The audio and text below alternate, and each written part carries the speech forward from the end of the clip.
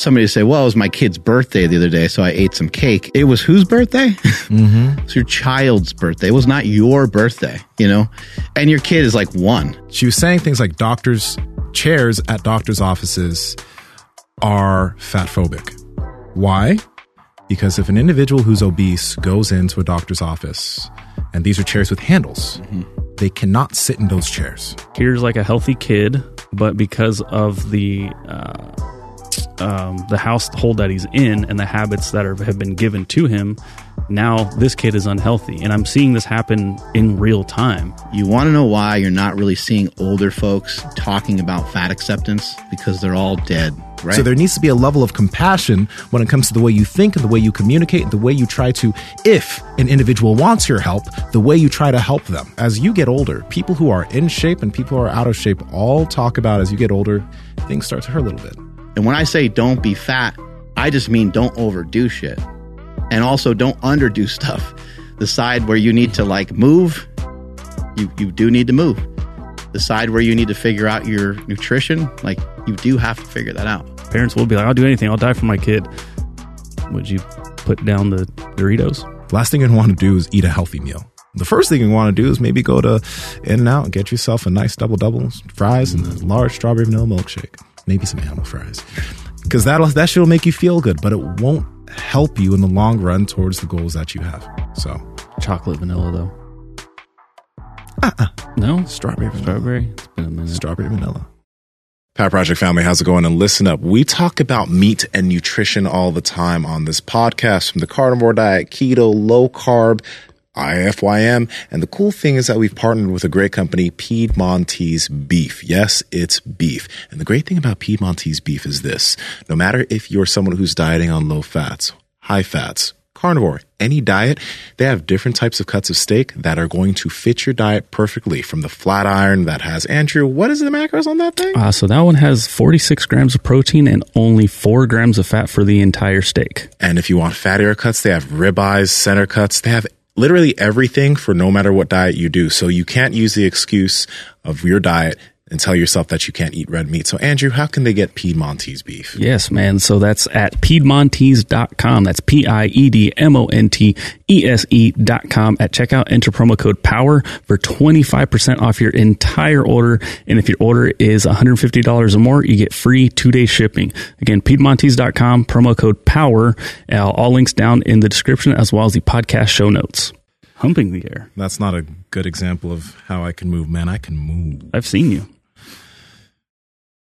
You can move. I can move. I like it. I like the way you move. I like the way you move it. Is it? No. No, how's it go? No, I like to move it. Yeah. I like to move it. Yeah, that's a good song. I was thinking Outkast. I like the way you move. Da, da, da, da. Yeah. Oh, bring it back, Andrew. Yeah. All right. And yeah, we've been rolling, but what's up, everybody? Hey, da, da, da, da, da. Oh, that's a good song. Yeah, it is a good song. Outkast is awesome. Outkast is the shit. ATLians. Oh my goodness. Is that a full album? Yes. Bro, I don't think I heard the full thing. I'm sorry. Oh, dude, that is classic. And then, of course, I know the one before that, which I can't think of. Cadillac. Goddamn, I'm not gonna remember. But that was a really good one too. They don't make a bad album. Put it that way. Guys, Andrew's probably going to be in the Discord talking about music. I could. You should. We should make there is a music Discord channel within our server where people are talking about some of their favorite songs that they play before lifting. So you got to educate. You got to educate us. Yeah, I did see that. Educate us on Discord. Mm-hmm. We made $150 over there so far. I don't know how that works. Did you download it yet? No, you asshole. So but I went on to Discord, but I couldn't figure out how do you buy crypto on Discord. Dog, like, it doesn't make any sense. Guys, tell us how to buy crypto on Discord. You stupid. You're so stupid. But we're also on Reddit /MB Power Project, I believe. The link's in the description. So join, because it's a lot of fun. There's almost 200 people on Discord right now. Yeah. People will figure it out, right? Yeah. So will you. What's on your mind today? You got something? What's on your mind today? What's on my mind today? Dog. My girlfriend showed me this video Yeah. We were watching it while we were on our way to have our Huskies have a Husky meetup. But it was this video of this woman, and let me just find the title of the video because I thought I was getting somewhat annoyed as I was listening to it, but then I started to things started to make a bit of sense. But there's this woman who dislikes Dr. Mike on YouTube. Dr. Mike is this doctor, and he made a video talking about fat phobia, because apparently he made a video and then it hit Reddit, and on Reddit, a group of individuals that are overweight were calling Dr. Mike fat phobic. Then he made a video in response to them. And then this therapist, who is she's an overweight therapist, she went and made a video of therapist reacts to claims that Dr. Mike is fat phobic. And I listened to the whole thing, and it helped me understand a bit more about fat phobia in general. I also sent you guys a TED Talk, which I watched after, and it's by this woman. It's called The Fear of Fat, The Real Elephant in the Room by Kelly Jean Drinkwater, TEDx Sydney. We'll have the links to these videos in the bio below, but it really got me thinking about the idea of fat phobia, because whenever I've heard it on social media or saw people talking about fat phobia on social media, I was like, in my head, I'm like, what the fuck is this? Because whenever you see snippets of it, it's usually fitness people railing on the idea of being fat phobic. They're like, you can't be fat phobic. We're trying to be healthy. Fuck that. You just don't want to get, it's just a bunch of shit, right? But by listening to their perspectives, it really helped me understand a bit more about kind of the idea of fat phobia and how, as us in fitness, we're engulfed within fitness. We care about health. We care about longevity. I think that we might have a blind eye to what individuals in these groups are dealing with from their perspective. Yeah, it's there's so many different versions of somebody getting very heavy. You know, somebody might be abused as a child, which is like the case of my mother. So then as she was older, she had a lot of things in her head that she would have had to clear out and clean out and fix in order for her to not only lose weight, which she did many times, but to be able to keep it off, right? Yeah. It's like you can't just change a handful of habits and have long-term success. You can have short-term success by changing some small habits, and that's wonderful. But to have the long-term impact, you got to kind of change and reframe a lot of the ways that you think about things. And one thing that comes to mind is just like something as simple as like celebration. You got to reinterpret how you celebrate. Like somebody say, well, it was my kid's birthday the other day, so I ate some cake. And you're like, can you say that again? It was whose birthday? Mm-hmm. It's your child's birthday. It was not your birthday, you know? And your kid is 1. So it's like your kid doesn't, you know what I mean? Just admit it's fine to eat the cake, but just admit that it's an excuse.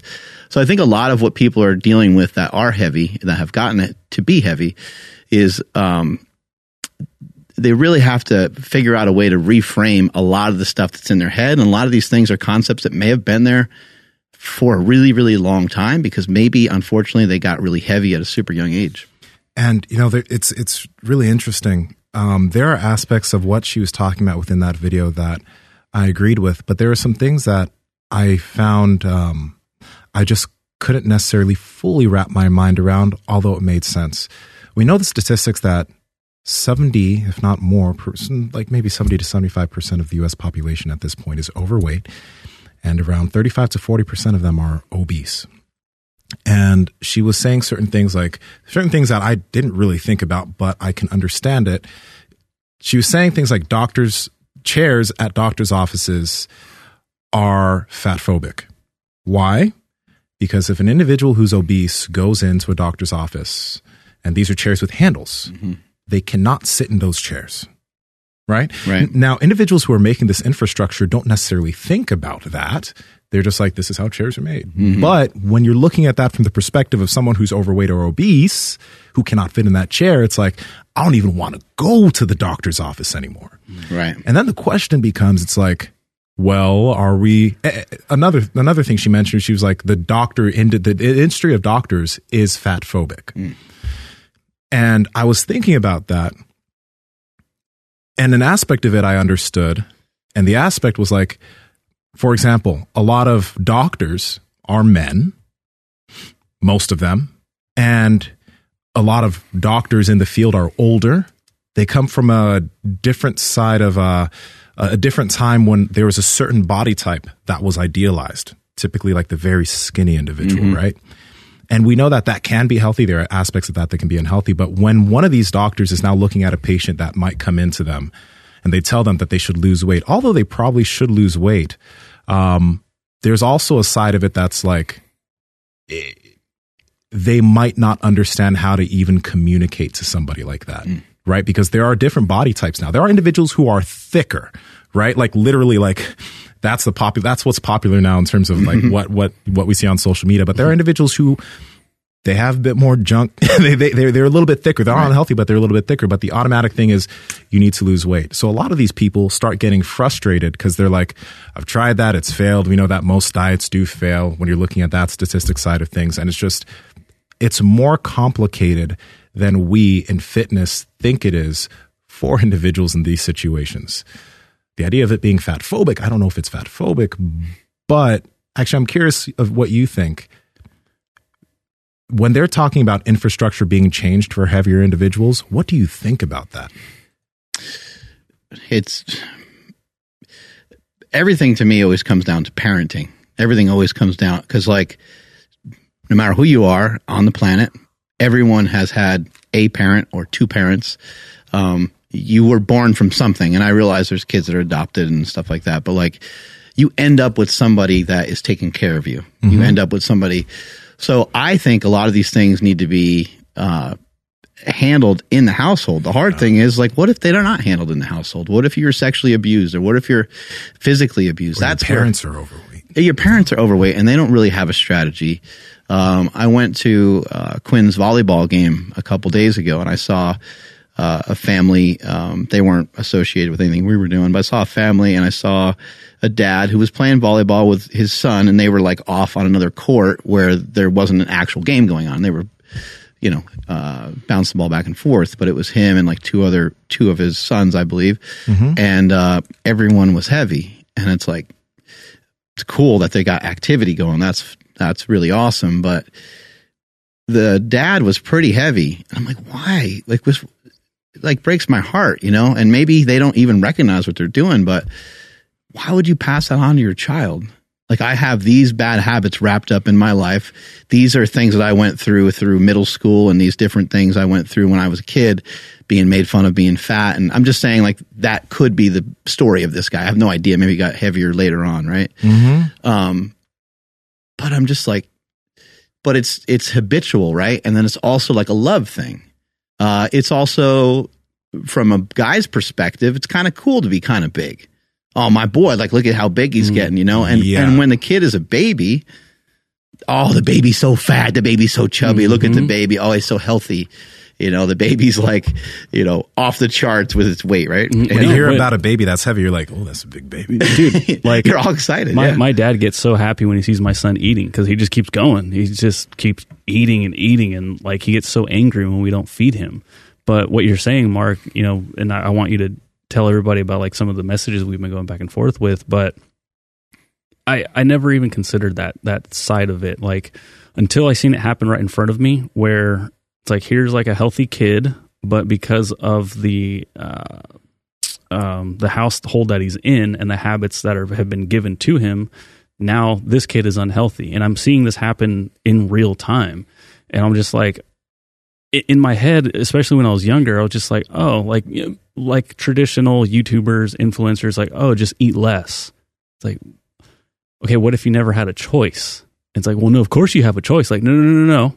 What if all of the food choices that are given to you all day, every day, are unhealthy ones? And again, what if you're encouraged to eat more? Like, you're celebrated if you eat more, especially like in a Mexican household. Like, you have to eat your fucking plate, or else you don't get to go do anything else. So again, like, I don't think about some of these things. I mean, I do now, but like, there was a point where I was just like, oh, just eat less. Like, it's pretty simple. It's like, but it's not. What if you end up being like, we end up being something within our groups, right? What if you're the big guy? Ethan Suplee? Yeah, you're the big guy. Fat people are always funny, right? The fat guy is funny. The fat guy's got that side of his humor. Who knows exactly why? I'm not going to propose why, because maybe they have their own reasons why. But for everybody listening, we're talking about like a stereotype right here. Very general. Okay, so we're not saying the fat guy's funny, but like, and we also realize there's a massive difference between somebody holding a little bit of body fat versus somebody being excessively fat versus somebody being obese, which now puts them in a category of like, hey, like, I think this is actually really dangerous for your health. They're all kind of different, but it's a slippery slope because we all know people that graduated high school, that we graduated high school with, and like, damn, you hear about so-and-so, like they blew up real big, like they're really, really big now. And you're like, fuck, man, what happened? That person, like they looked great. They were the captain of the football team, or something happened in their life. They had a stressful job. They played a pickup game of basketball. They broke their ankle or twisted their ankle. They've been off their feet for a long time. They never got back into the gym or got back into any healthy habits.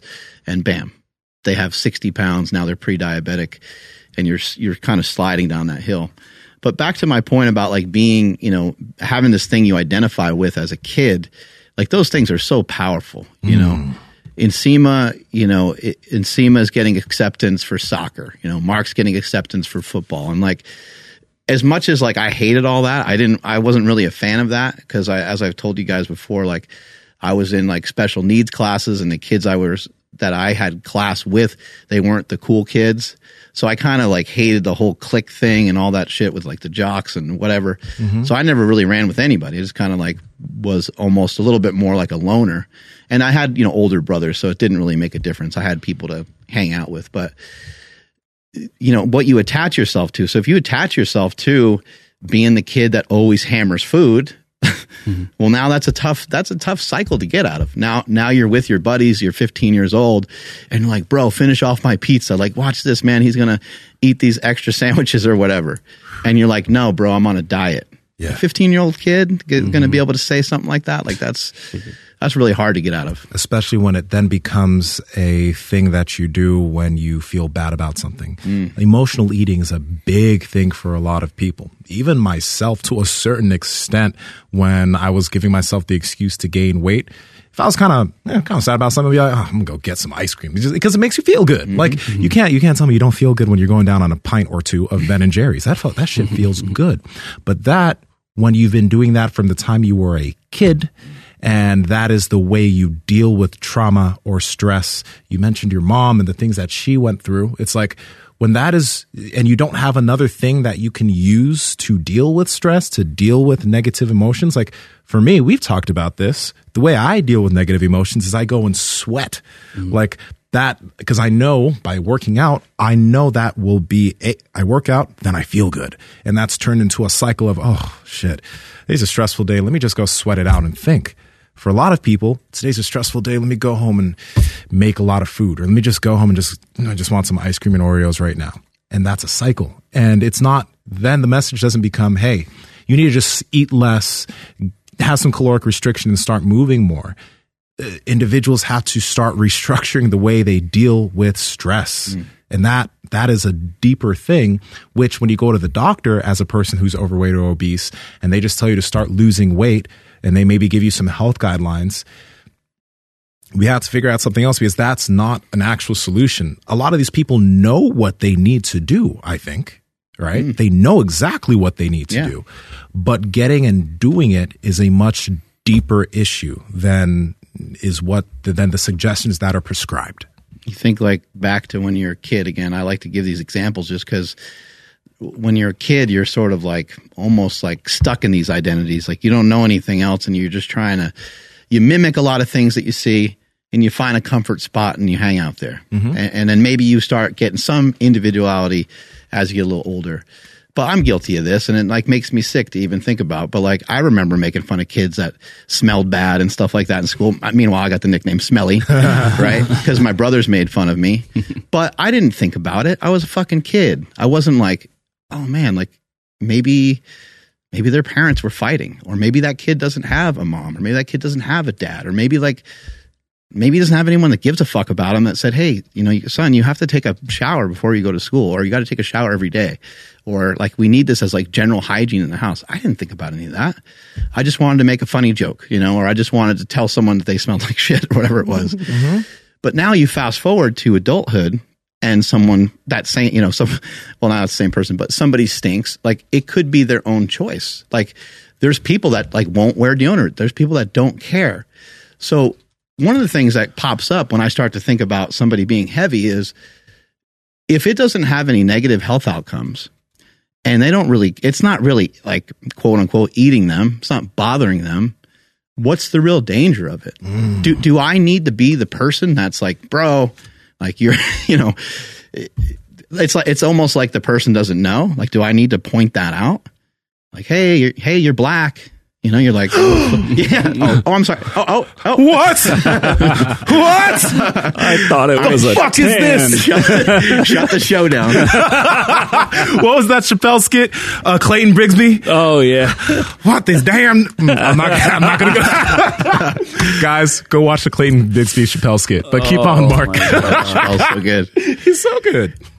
He was like, I think this sets black people back a few decades, but I'm going to go ahead and do it anyway. I wish that humor was still good these days. Impossible. No way. It doesn't exist. It's got to make a comeback. It has to. But it's, obviously people are aware that they're heavy. You pointed out that a lot of people probably have some strategy on how to go about doing it. I do think that there's probably a lot of confusion about how to do it. And there's a lot of confusion in terms of like, because there's so much information out there. And we were just talking about this in the gym. Like if you try intermittent fasting and then you end up binging on the weekend and you're checking the scale and the scale, every other week or so is trending upward. Well, then it has a bad health outcome and what you're doing is not effective. If you utilize intermittent fasting and it has the reverse effect and you wanted to lose weight and now you are losing weight, then shit, that's great. I know that fasting is even like a hot button topic at the moment, right? Yeah, dude, it's so interesting. Like even, for example, on TikTok, they put it within their guidelines. If somebody is to put forward fasting as a method, it could cause account bans because a lot of people have taken the idea of fasting and have turned it into an eating disorder thing. And I always make sure whenever I talk about fasting, because I fast almost every day. Like I have periods of time of the day that I don't eat. And then later in the day, I'll eat maybe 1 or 2 meals. But we always make sure to say, hey, if you're someone who has a problem with binging, if you're someone who has a problem with restriction, and when I look at the idea of restriction, I don't look at it as something negative. There does need to be some restriction. But in that video with the therapist, she was getting mad at Dr. Mike because Dr. Mike does utilize fasting, and she like paused the video and she's like, fasting has been researched to cause eating disorders. I'm surprised that you as a doctor even do fasting or promote fasting. It has such a negative perception, literally a negative and unhealthy perception to the general public that they look at people that talk about fasting as having an eating disorder. And it's very interesting because we cannot deny that nowadays, 1984, for example, in Mexico, 34% of the population was overweight. When we started exporting foods over there, 20 years later, I think actually in 2012 or 2014, 75% of people in Mexico are overweight. We can't deny that there is a problem of overconsumption, or one can also phrase that as lack of restriction. Restriction isn't bad. When restriction turns into disordered eating, we have a problem. But we shouldn't have a problem with the idea of restriction. And the interesting thing is, like when I was watching this lady, the therapist, talk about when she was talking about life satisfaction, she kept phrasing it as, because Dr. Mike was mentioning how as individuals become more overweight and even obese, they have worse health outcomes. And then she kept pausing and showing there have been studies to show that individuals who are overweight or even obese have the same, if not even better, life satisfaction. And it had me thinking, it's like, okay, you can feel good with whatever body you're in. And I think there is a level of you need to be accepting of who you are. You can't continue to tear yourself down whether you're fat or obese.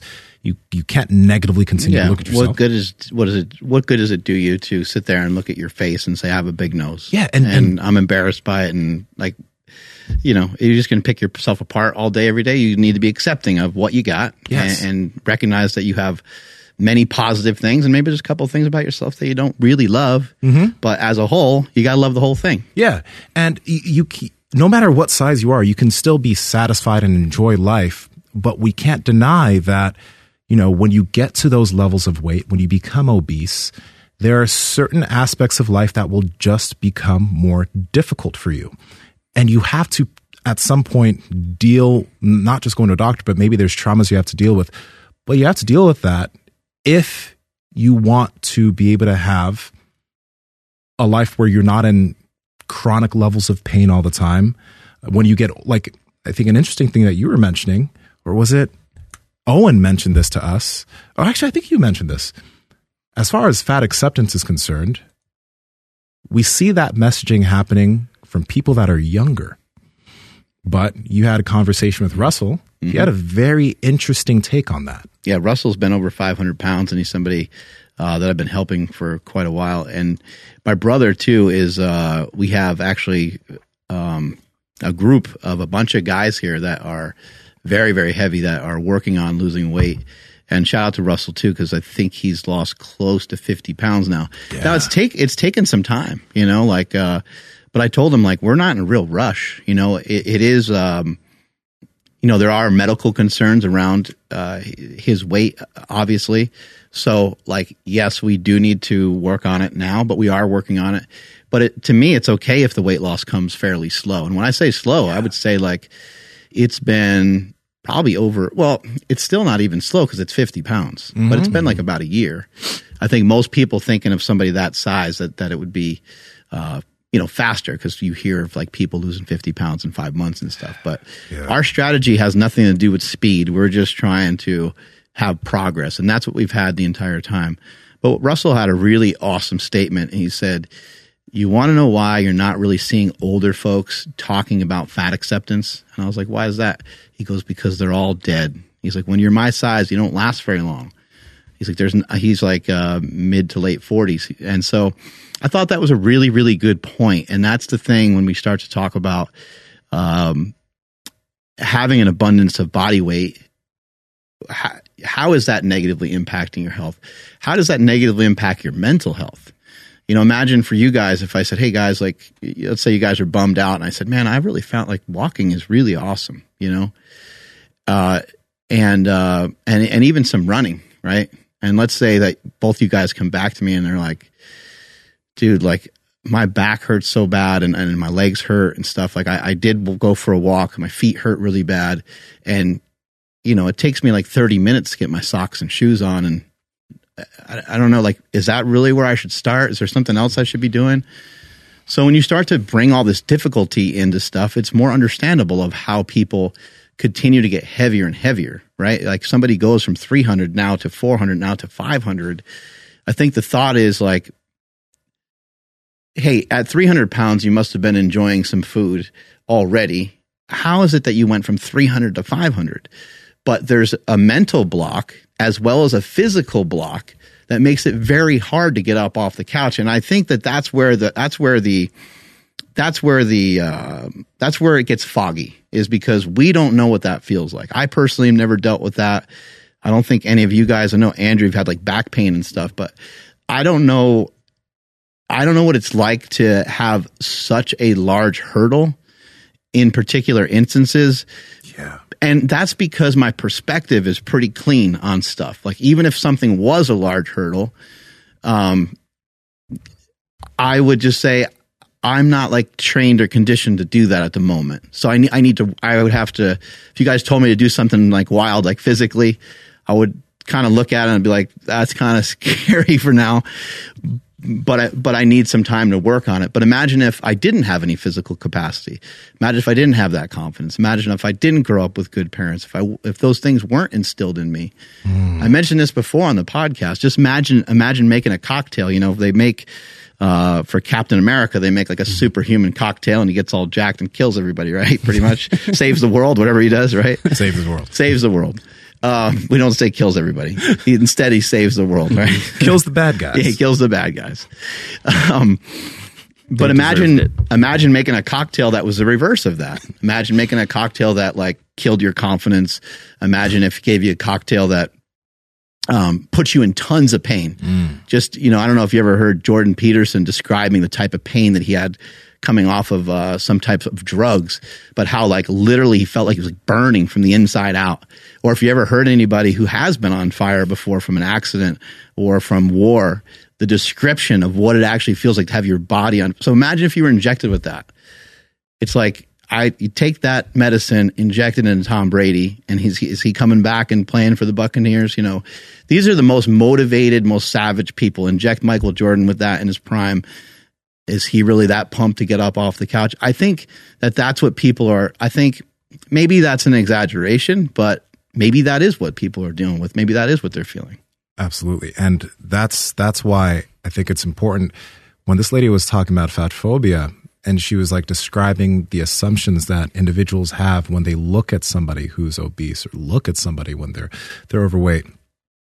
A lot of people, and I may have had these thoughts. I definitely had these thoughts too in the past, where you look at somebody who's overweight, you're like, how did they get there? I mean, gosh, they must be just eating and eating. I think it's a reasonable thing. I think when you see someone that's homeless and you see somebody that is cursing on the sidewalk and yelling and screaming and stuff, I think that's a fair assessment to say, fuck, man, how did they get there? It's to say, how did they get there? But then to be assuming that they're a lazy human being, then to be assuming that they have no work ethic, then to be assuming that they don't care about themselves. When a lot of people look at individuals who are obese or overweight, that's what they see. They see a person that, they must have low self-worth, et cetera, not understanding that there are multiple ways in which that person could have gotten there. And they could be someone who may be we've had people on this podcast, Anthony Lawley, super successful in business. We have had multiple people that are super successful in business, made lots of money, hard workers, but for some reason they didn't have their weight and their health in check.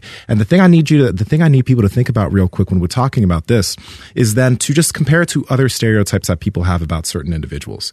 When certain people look at a black person, they're going to be automatically think certain things because of the assumptions that they've been taught growing up about those people, like, ooh, I should be a little bit careful around this person, or like, there are certain stereotypical assumptions people have about different types of people, just like they have about fat people.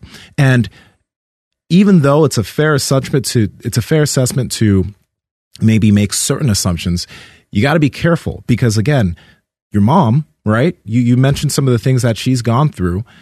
People don't understand that when they look at her. They just see a woman who was very overweight. And those assumptions about her probably weren't true because they don't know the shit that she's been through that got her there. Right. So there needs to be a level of compassion when it comes to the way you think and the way you communicate and the way you try to, if an individual wants your help, the way you try to help them. Pat Project family, how's it going? We talk about sleep all the time on this podcast. That's why we partnered with 8 Sleep mattresses. Now, this mattress is the Tesla of sleep. It's the Tesla of beds. Its technology tracks your heart rate variability. It changes its own temperature based off the way you sleep so that you get better sleep every single night. It is quite literally insane. Check them out. Andrew, how do they get it? Yes, and before I do that, I wanted to let you guys know that you can actually set the bed to wake you up silently. I know that sounds weird, but actually the bed starts vibrating around your head and it doesn't wake up the entire household the way my phone used to do back in the day. So now I just kind of have the bed wake me up silently, and it's amazing. You guys got to head over to 8sleep.com/power project. That's EIGHT sleep.com/power project. When you guys go there, you'll see a banner across the top saying that you're going to receive $150 off automatically. So again, that's 8sleep.com/power project to receive $150 off your Pod Pro cover or your Pod Pro cover and mattress combo. Links to them down in the description as well as the podcast show notes. Let's get back to the podcast. Yeah, and the interesting thing about that is my mom died prematurely, so it's like, while that her circumstances sucked, she grew up with parents that weren't great. She was sexually abused. She was abused in a lot of different ways. Was even told that she was fat. Like the last thing she wanted to be was fat. I was like, said her dad called her that. Yeah, her dad would call her that, and she just grew up with it tough, right? But what happens is, as you get older, you're now an adult. You're on the same playing ground and playing field as everybody else. Mm-hmm. And in our society, you are looked upon to clean that shit up in some sense, right? Like, hey man, yes, heard what you said. That's tragic. Clean that shit up. As harsh as that might seem, you still have to make a decision on if you would like to organize that better, because as I mentioned, my mom is no longer here. And the last several years of her life sucked. She was in a lot of pain. So while we can kind of cradle that as much as we want, and we can say, hey man, like that is really unfortunate, we also can't still blow by the fact that you have a serious medical condition that needs to be observed and needs to be worked on in some way. And we did have interventions with my mom. We did talk to her about it. And I don't think it wasn't like she didn't care. I think she was fearful in a way of somebody that just got off of like a knee surgery would be. She did? To jump over something. No, but she had a lot of pain. Oh, okay. My point just being like, if you could think about someone just got a knee surgery and said, hey man, hop up on this table. They'd be like, like, could they do it? You know what I mean? Could they? Like, they might be able to, but would they even really entertain it? They would just be like, that's going to be too hard. That's going to hurt. Like, what's the cost of that? And I think that's what my mom always felt like. What's the cost of that? Like, yes, I would like to do that. I would like to make progress. But what happens is as you get older, things hurt more and more. It's hard for your body to recover. In the case of Russell, his story, when we were talking to a couple of the guys in the gym yesterday, one guy weighed like around 440 pounds, and they were all having this conversation. And Russell said, hey, things are different for you because you're only 29. He goes, I was doing the same as you. Because Russell said, and Russell still moves around well for how big he is and for how old he is and stuff. And that's continuing to get better and better, which is amazing to see. But this young man, he flies around the gym. He's benching. He's like deadlifting. He's doing all kinds of stuff. The movements look good. He doesn't necessarily look like real sloppy. He actually does have like a lot of muscle mass on him and stuff. Mm-hmm. But Russell was like, I was a lot like you. He's like, I could go to the gym, I could go on the treadmill, I could go on the Stairmaster and the elliptical and all this stuff, and I can do a lot of things. But then I started running into joint pain, started running into injuries in my knees and stuff, and then that sidelined him, and then the weight just became more and more and more and more. Again, ultimately, it doesn't matter how you got there. You did get there, and now you're in this position. And now you have to try to figure out, if you are unhealthy, what are you going to do about it? As I was, that's the thing. If you are unhealthy, what are you going to do about it? You mentioned it a little bit earlier, but again, referencing the video with the therapist, because as I was listening to her speak, I was like, what causes this viewpoint? She is an individual who doesn't care about losing weight. Actually, if a doctor says you should probably lose a little bit of weight or maybe you should do that, she's not interested in it. She doesn't want to do it at all. One aspect of what you mentioned is I wonder, is it because of youth? Because she looks fairly young. As Russell was like, as you get older, people who are in shape and people who are out of shape all talk about as you get older, things start to hurt a little bit. That's probably increased if you are more overweight or obese, like things will hurt more. So the fat acceptance movement, as we've been noticing, is something that's happening with younger individuals who still have a level of vitality for their bodies walking around. They don't feel too degraded. But I wonder if those individuals will start to care when they have more chronic pain. Because like I was thinking like, we could even have her on the podcast, but I was realizing we can't have her on the podcast because it wouldn't be a fruitful conversation, because that individual looks at weight loss as an actual just negative thing. It's something that isn't interesting. It's something that isn't necessary, because you should accept yourself if you're overweight or obese. Just accept yourself. But for the individual, go ahead. No, go ahead. Finish your thought. Sorry. Okay. But for the individuals who do care about changing their body, about losing some body fat, not just losing weight, because the whole weight thing is whatever. It's like, those are the people that we can then have a conversation with. Those are the people that are going to receive the message. Because I think fat acceptance is good in a way, but it's somewhat of an overcorrection. It's like there's a lot of people that are like, yeah, your body, the way you are, it's perfect. I get it. You should love yourself. But there shouldn't be such disdain, especially if your body, right, is going to lead to a lot of, or currently you have a lot of negative health outcomes because of the amount of fat and the amount of weight that you're holding, there should be no issue in terms of dropping some body fat, dropping some weight, becoming healthier. So that's what I was going to ask. So I don't know if she had an argument for or against or what her thoughts were, but like if you are experiencing some health difficulties, is there an argument against just getting healthier? Like I'm a little like I'm just confused, and I'm not fat phobic because I don't mind or care or even acknowledge exactly what you look like. If you are unhealthy and you want to get healthier, a side effect of that might be you lose a little bit of weight or you gain a little bit of muscle. But does that make me fat phobic if I'm like, okay, if you want to get a little bit healthier, like what is it? You lose like 10% body fat or something like that, or body weight, and you're like tremendously healthier. Cardiovascular health, helps improve like 90% of all cause mortality. The old 90-10 rule. But so like, did she have something against getting healthier? Like I'm kind of baffled. That's the interesting thing. She's a therapist. She kept clarifying that she's a therapist and that she's not a medical professional. And she kept saying that like, she kept saying, when Dr. Mike would use that statistic, like losing this certain amount of weight would be good, is actually more beneficial for all cause mortality and negative health outcomes. She kept saying that's not necessarily true, but then she didn't give outside solutions. One big thing that I think is like where her job is making a big difference is she's a therapist. And as we've understood from this conversation, from people that we've talked to who are overweight, who are obese, this doesn't just stem from a thing of pure overconsumption.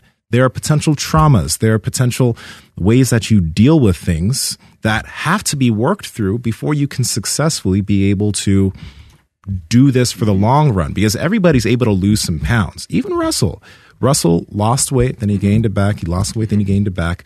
But he's probably worked through some things that's now allowing him to be able to lose weight and keep it off, not just because of food, but also because of the way he handles himself going through life. So therapy for a lot of people is extremely necessary, because this isn't just, and that's where her job lies. Mm-hmm. But I am interested to wonder, like, if people come to her and they do need to lose weight, I guess a side effect of what she does for people in terms of helping them work through their traumas is them having healthier habits and is them losing weight. Like losing weight is a byproduct of having a healthier mind. Yeah, the healthy thing is hard. It's a hard thing to like put a real definition on. If somebody is very, very heavy, let's just say that, in accordance to their height, they should maybe be like 200 pounds less. Mm-hmm. If they don't have any symptoms, we've been through this already. We went through this story over the last 2 years. No symptoms, and you test a lot, and then you find problems. So if you start to test people that are heavy, they may find problems, but I don't know if they'll really care. Somebody that is interested, that does get the blood work done to investigate and to look into it further, that person probably is more likely to like do something about it. Mm-hmm. But I think usually there's a lot of concern from family members and from a lot of other people where they would like to see individuals make better choices, but that individual they don't care. They don't currently have any, they're not noticing anything negative, but also maybe they're in complete denial because maybe they can't keep up with their kids. Maybe going up and down the stairs is hard. So there's a lot of factors that kind of morph into there, but I think that we lie to ourselves. Are you addicted to video games? Nah, man, I'm good. Are you addicted to porn? No, man, I'm good. Why do we continue, even people in fitness, why do we continue to eat things that we know is not good for us? We're supposed to be the ultimate examples of health and fitness, and here we are. We still have issues with eating ice cream and eating, various things. We're trying to be more, in our minds, we're trying to be more reasonable about it, but who am I to infer what's reasonable to somebody else? I think the word reasonable is like one of my favorite words because I think that people can interpret that word whatever way they would like. Subjective. They can be subjective with it, and they can say, okay, like I got a spare tire, or, I'm heavier than I'd like to be, and this doesn't feel great, but I'm really happy with who I am. I feel like I'm a good person. I feel like I make a lot of the right decisions. I don't want to sacrifice a bunch of my food. And if I'm being reasonable, yeah, I'm probably 40 or 50 pounds overweight. Those assumptions sound pretty good. But that kind of person with that kind of healthy mindset is going to want to have a healthier body. They are at some point going to make a decision. And so I think I used to kind of think like you could fix the mind with the mind, like, oh, it's just the way you think about your thoughts. I now kind of have changed that up a little bit. It's like you need a sound mind in order to even think about controlling the thoughts that you have. But in addition to that, you need a sound body, because if you're getting ugly signals from your body, you're getting signals that aren't correct from your body that are telling you that you're in pain, that you can't do stuff. It's going to be really difficult. So how do we get, I'll just say this flat out, people that are obese, they're broken in some way, whether it be through their mind or through their body. Anyone can argue on me with that in any way they would like. I'm not trying to be mean or hurtful. They are broken. They have parts of them that are not functioning the correct way to be reasonable towards making better health choices. And I'm talking about people that are way overweight. I'm talking like morbidly obese.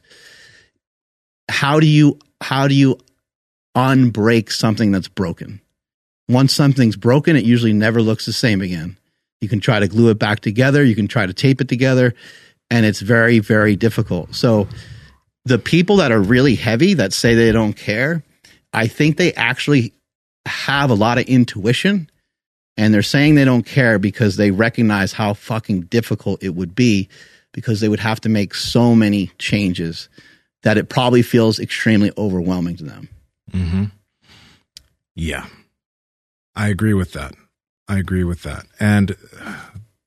But the thing is, it all comes down to, does the individual, do they want to do that? Because we're not over here. If you're listening to this and you have no want, let's say you are technically overweight or technically obese. Let's just like crap on the BMI, because the BMI is somewhat fucked, because the BMI even says I'm obese. But let's just say that's like objectively, you're quite overweight. It's giving you negative health outcomes. Let's say you're obese, and you don't want to make any changes. Then we're not talking to you. You can do what you want. You can live how you want. We're not speaking to you. But for the individuals who are obese, the individuals who are overweight, those are the people that we're looking to help. We're not going over to some random person and saying, hey, you are obese. This is what you need to do. No. But if an individual comes to us and they're saying, I have this pain, I have this pain, I have this problem, then the things that we're going to talk about are going to be the things that can help move that person in the right direction. And it's not just that you need to eat less and move more. It's also just the way you deal with stress. It's the way you deal with things that happen to you on a daily basis, because we all know that if you don't get enough sleep and you have a rough day and you're getting back home and you've been sitting all day in your chair at work, the last thing you want to do is go to fucking gym. The last thing you want to do is eat a healthy meal. The first thing you want to do is maybe go to In-N-Out and get yourself a nice double fries and a large strawberry vanilla milkshake, maybe some animal fries, because that shit will make you feel good, but it won't help you in the long run towards the goals that you have. So chocolate vanilla though. No, strawberry vanilla. Strawberry. It's been a minute. Strawberry vanilla. Neapolitan's okay. Strawberry vanilla shake. Yeah, from In-N-Out. That was my thing. I still like it every now and then. A Wendy's Frosty and dipping the fries in. You see, I tried that a few years ago. So I never dipped fries in ice cream. It works. It is good. Yeah, it works delicious. Pretty damn good. Y'all been onto something for a minute. No, it's not bad. It's not bad at all. Yeah. What blew me away, Mark, when you were talking about, when you're overweight, it's like, imagine, when you really, really injured yourself, or when you had like the flu or something, you were just feeling like total crap. How motivated are you to get up and go for a walk? It's like, dude, I just want to get through the day. Like, I don't even know if I'm going to make it. Like, I just want to sleep this one out and hopefully I feel better tomorrow. And you were just like, that's what it feels like. I'm just like, oh my gosh. Like I just never considered these things. And I just was like I said, blown away. I was like, holy shit, dude, you need to tell people this. Yeah, I say it all the time. Motion is the lotion, right? And motion is it's like an RX for just about anything. It's a prescription for so many things. You're sad, go for a walk. You're mad, go for a walk. You can't figure things out. See if you can, see if you can go for a run, or see if you could do a workout, or like a lot of times, some sort of movement of some kind, even just getting in your car, which is not a whole lot of movement, but just like walking to your car and then driving will help you sort out some stuff, because now you are kind of in motion. You're doing something. I think your brain recognizes that you're in motion because you're driving a vehicle. So, but there's a lot of people that don't experience that. There's so many people, like, I don't even have any idea. I don't have any numbers or stats like back this up, but there's hundreds of thousands of people that don't ever get their heart rate above like 100 or 110. And they do that day in and day out for months on end. Years on end. Weeks on end. Yeah. Months, right? Years. A lifetime. Decades. Mm-hmm. When's the last time somebody got themselves, really, really out of breath, for multiple like moments, like for like 30 seconds, 40 seconds. Mm-hmm. And they were sweating profusely. Now, somebody could do that from just going up the stairs if they're not conditioned well. But how many times have you sought that out to do? How many times did you go up those stairs and then look back down and go, I'm going to walk those again? Fuck that. Like, that doesn't make any sense that I'm out of breath. I'm going to rest here for a second because it's probably not safe for me to do it again right away. And I'm going to give it another shot. What you experience when you get your heart rate to those levels, the human body is designed for this. We know this. And this is part of our history. This is part of our evolution. We know this this is a fact. We know that we're built for fight and for flight. Like, we know it. We're built to like hunt. We're built to like make weapons. We're built to kill shit. We're built to look, even a fucking lion, can't dismantle an animal the way that we can. Like, we're fucking savages. Like, what a human being is capable of doing is, it's like it appears to be unlimited in a lot of ways, right? I guess you can't like float or fly yet, but we figured it out with a fucking airplane, right? Like, we can, or a jetpack, we can figure out. Human beings are amazing. We can figure out anything, but we are clearly designed to rev this engine. We're clearly designed to get these RPMs up, and people just aren't doing it. And so people that aren't doing, they're not participating in that. It makes sense that the brain starts to rust. It makes sense that the body starts to rust. And that's why earlier I was talking about people being broken. I think they are broken because they just they haven't been through those experiences. And people that are on the other side that haven't revved their heart up, haven't done any of those things in a long time, they can't understand our side of it the same way that we can't understand their side of it cleanly, because we haven't experienced it. I do not know what it's like to grow up the way that you guys grew up. I don't, you can tell me about it, but what's that experience like? Am I going to be able to write about it? Like, am I going to be able to be, you know what I mean? Like, it doesn't make any sense, right? Like, I have had to walk through it. Now, I've been heavy before. I was 330 pounds, but I was a power lifter, and that was for a brief period of time. So I don't know what it's like to grow up being the fat kid. I don't know what it's like to walk into a grocery store and have somebody laugh at you.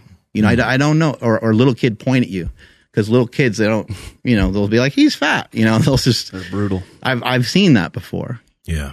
And but I've never had that. I don't know what that's like. I don't know what it's like to like cry myself to sleep over some other kid making fun of me because I'm fat or something. So I don't want to pretend that I know what it's like to be on that side, but these are things that I've gathered over the years from having obese people in my family, and then also helping thousands upon thousands of people lose 50 pounds, 80 pounds, 100 pounds. I mean, I've helped so many people lose weight. And I think what resonates with people is the words I use. I use the word fat. I say, don't be fat. And I'm not saying don't be fat as in like, I think that you have, it's not to make fun of anybody. Fat is an accumulation, right? Fat is, it's an abundance. Like the Bible says to like live off the fat of the land. The fat of the land is like abundance. Like, you know, use what's there for you to fucking eat, basically. And when I say don't be fat, I just mean don't overdo shit. And also don't underdo stuff. The side where you need to like move, you do need to move. The side where you need to figure out your nutrition, like you do have to figure that out. Yeah. And in regards to what you're saying about like the last time that they got their heart rate up on multiple occasions, it happened most likely back like in PE and stuff. Mm-hmm. So we're going back to school and kids are dickheads. So these are big people. Bad experience. The last time they had to do this, they were belittled. They were made fun of. They were ridiculed. So the first chance that they got to move away from that, they're just like, fuck that. I'm not going to deal with that shit ever again. Go to a gym where these guys thrive? Like, no, I'm not going to do that. So now here we are like, oh, you just need to move a little bit more. And then we're like, dude, like, we're not being fat phobic, but that's how it's being received, right? Because you're just like, you want me to go do the things that I got made fun of? Like, no, I'm not going to. And it's particularly nefarious if you've been a child that's been big your whole life, because you don't know what anything else feels like. You don't know what it's like to just walk a good distance and not go out of breath. You don't know what it's like to, I mean, one aspect is like when you hear certain people talk who are obese, they have to have certain, their breathing is labored. Like you feel labored when you talk a lot, right? You don't know maybe what it's like to feel another way. Your knees feel a certain way. You think a certain amount of pain is normal. So since that pain is normal, you don't even, it's not pain. It's just how things are. So if you don't know what a better feeling is like, then what you are and the way you feel, it's okay. It's normal. You know, it's tough when somebody's really big. They have to think about everything. They have to think about, you know, if they're going to, let's just say they want to go to a seminar. They might not be able to go to a seminar because they don't know what the chairs are like. And then maybe they don't want to ask. You know, I'm sure, especially in like today's climate, like people would be accommodating to say, "Hey, man, I'm very, very heavy. You know, I'm willing to pay for this seminar. I want to come to it. You know, do you think you can accommodate, or could I bring my own chair?" Somebody will, right? But like we think those things are funny. You know, we see those things, and those things are different, and so we're human, and we don't know how to fucking deal with it. A guy walks by, and a guy in a wheelchair goes by, and he's got, you know, he's missing both legs. I mean, look, you look at them like when you recognize that somebody has something different, whether it's someone that's 7 feet tall or someone that is 4 feet tall, you do a little double take. You recognize these things. And so I think it's really hard when you're a heavier person just to, you know, yes, we understand all these hurdles, but here's the thing that I think is the most important factor. You can't just plant your flag in the ground and say, this is me and I'm just going to revolve around this fucking flag that I planted here. And I'm just going to live under these conditions all the time because some kid made fun of me because my boobs jiggled when I ran when I was in 5th grade. You're just going to stay this. You're going to die at 40 because some kid made fun. That's not reasonable. That doesn't make any fucking sense. We've all been made fun of. We've all been ripped apart. Again, I don't know what it's like to be that heavy, and I don't know what it's like to be the brunt of a lot of jokes that way, and I'm not pretending to, but it still doesn't make any sense to go on living your life the same exact way, making your conditions, you're making your conditions worse because of what some motherfucker said to you or somebody ripped you apart.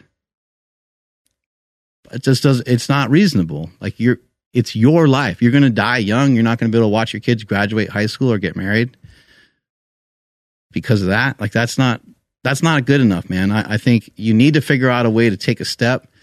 And I think the fucking awesome part about the internet, while people might bash and might say, "Hey man, that's cool. You're doing those exercises, but you're still fat," or whatever the bullshit is that people are throwing at you. Mm-hmm. There's a lot of people that are willing to help. I know Cole Robinson, he throws around the word fat a lot. He says a lot of crazy stuff. That motherfucking guy helps people for free. People DM him. He has small requirement of you. He wants you to just track what you did so he can get a little publicity out of assisting you. That's all he asks. But I think that's pretty cool. I help a lot of people in my DMs. My gym here is free. Super Training Gym, 855 Riverside Parkway, West Sacramento, California. We're open every weekend from 10 to 1 if you want to come check it out. Come train. Come train. You know, we're assisting a bunch of people that are bigger, and they're moving around, and they're starting to make some progress. And, you know, so, I mean, it's not an easy thing to figure out, but I do think the only ways to figure these things out is kind of like, unfortunately, it's like a one person at a time type of thing. Mm-hmm. Yeah, I don't know if we're going to wrap things up, but I definitely have to get this quote out there from our boy Matt Boudreau. Boudreau. Sorry, I can't pronounce names. Sorry. He said, quote, "I would die for my child." He says, "I believe you, but would you live for them? Would you get yourself healthy? Would you eliminate distractions? Would you lead them more intentionally? You'd only have to die once. You have to live every day. Do that." I thought that was fucking huge. Because, yeah, parents will be like, "I'll do anything. I'll die for my kid." Would you put down the Doritos? Right. You know? Yeah. No, I mean, you'll see it more and more as your kid grows older, and maybe you experienced it with your other child, but you'll notice that parents just go on being parents and they don't care that their kids are there. And it's like, maybe you should maybe you should cool it and recognize that your kid is here. Like just little stuff, like going to a restaurant and the kid's screaming and making, it's like you have a 2-year-old kid that they don't know how to, or 3, or you have a 3-year-old and a 5-year-old sitting next to each other in a restaurant. You know, you can't just, there's no imaginary wall right there. No, you can't just, you got to pay attention to them. But again, these are things I think need to be handled kind of one person at a time. And these are things you can't let the school system try to teach this stuff. Like that's not the responsibility of school. They do talk about nutrition a little bit. They do talk about health, but you got to talk about it in your house a lot. And when you make a change in your nutrition and you start walking and start doing things, communicate to your kids about it. Say, you know what? When I was your age, I used to move around a lot. None of this was a problem for me because I didn't really overeat, but I started getting really attracted to some of these amazing foods that we are not going to have in the house as much anymore. And I started to eat too much of them. I got inactive. I mean, if you just look at your family, when you go to a family gathering, the people that are heavier oftentimes are the people that are a little older. Usually the younger folks are, even in today's climate where kids are heavier, you'll notice that a lot of the older folks have gained weight. And sometimes that is just simply due to a lack of activity. When they were young, they moved around a lot. They played some sports. They were in some activities. They got older. They don't do that anymore. I just want to finish with this kind of last point, unless you guys have other things to add. But this stuff gets done, like the attack, like being able to quote unquote fix obesity or assist with obesity through the folks that do want to get better. It happens through your food. This has very little to do with exercise. Exercise is a component because Nsima pointed out it does matter how we deal with our stresses. And so maybe that's a new thing for you. You go and hit a heavy bag for a half an hour instead of eating, or you go for a walk instead of eating. So exercise can be part of this. But the biggest part of it, the biggest battle that we're talking about, is we're just talking about figuring out a way to get through each and every day without overeating. That's the root of this. And if we can help people figure that part out, that's what this whole podcast is for. If you're listening to this, recommend it to other people. That's the basis of, that's why we talk about protein so much. And not just because we're bros, but protein. Do I sound like that? You sound protein. I love protein. I eat protein every day. Tell them where they can get protein, Andrew. At markbellslingshot.com. Make sure you guys click on the top banner. You'll see Within You supplements, and then get the This Is the Way. Well, now we have 3 different flavors. This Is the Way chocolate, vanilla, and salted caramel. Representation of the whole podcast here. And at checkout, enter promo code Power Project to save 10% off. I believe. Sorry, that's something. Yeah, it's definitely 10%, give or take. Also, tell them about PED. Come on. Piedmontese, yeah. Meat, bro. We'll definitely have protein. Yeah, Piedmontese will be the main sponsor of today's podcast. But if you guys missed it at the beginning of this episode, the highest quality protein you can possibly get, well, give or take, there's some arguments there, but Piedmontese.com. It's PIEDMONTESE.com. And at checkout, enter promo code POWER for 25% off your entire order. And if your order is $150 or more, you get free 2-day shipping. But this stuff is incredible. If you guys pay attention to macros, you might look at it and be like, "There's no way that's going to be good tasting meat." But if you don't care about macros at all, just look at it and you're going to enjoy the hell out of it. It's not going to be marbled like you're going to see some fatty cuts, but trust me, it's more tender and it tastes more deliciousness and somehow lower in fat than your traditional steaks. So I don't know how they do it, but actually I do know how they do it. They do it with what are they called? The they're Piedmontese cows. Duh. Yep, they look like the big old jacked cow on Bigger, Stronger, Faster. Belgian Blue. But get this. A lot of people at the Arnold said they've never had a steak taste like this before. And do you know why?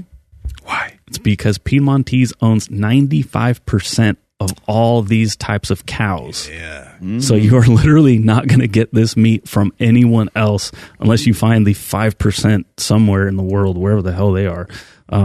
But this stuff is incredible, and you guys have to give it a shot. Links to everything down in the description, as well as the podcast show notes. Do you guys have anything else, or do you want to wrap it up? Take us on out here. Real quick, one more thing. Mm-hmm. When a lot of you guys listen to this, I don't know if this is going to be shared. Well, number one, share it with friends. But Mark always talks about, we always talk about here to not set up as many barriers for yourself. Because when we talk about certain things, when we say certain exercises or talk about certain types of food, there's going to be this thing in the brain that says, I can't do that because of this, or I can't do that because of this, or I can't. One thing I hear from a lot of people is, I can't take this food away because my kid loves it. Stop. Don't set up barriers. Try to figure out the easiest thing you can do, whether it's taking out the processed food in your house. If you can't afford Piedmontese, find some type. Chicken breast is not super expensive. Normal just meat at stores isn't super expensive. If anything is out of your price range, do not use the barrier of, I don't have enough money, as that barrier, because that's not a barrier for this. You can make a lot of good stuff with not a crazy amount of money. You can go out and take a walk. I know for some individuals it might be harder than for others, but you don't need to go get a gym membership if you can't manage that right now, or if it's too far. You can go walk. You can go do some movements in your house. Lower the barrier to entry so you can start building some of these good habits. Don't set up an excuse for yourself in any type of way, because there's always answers to these things. But once you say, I can't because of this, you've set that barrier up for yourself. No one else did. That was the main thing I wanted to mention. I like it. All right, everybody. Thank you for checking out today's episode. Make sure you guys like today's episode, and down in the comments, because we're going to revisit this multiple times.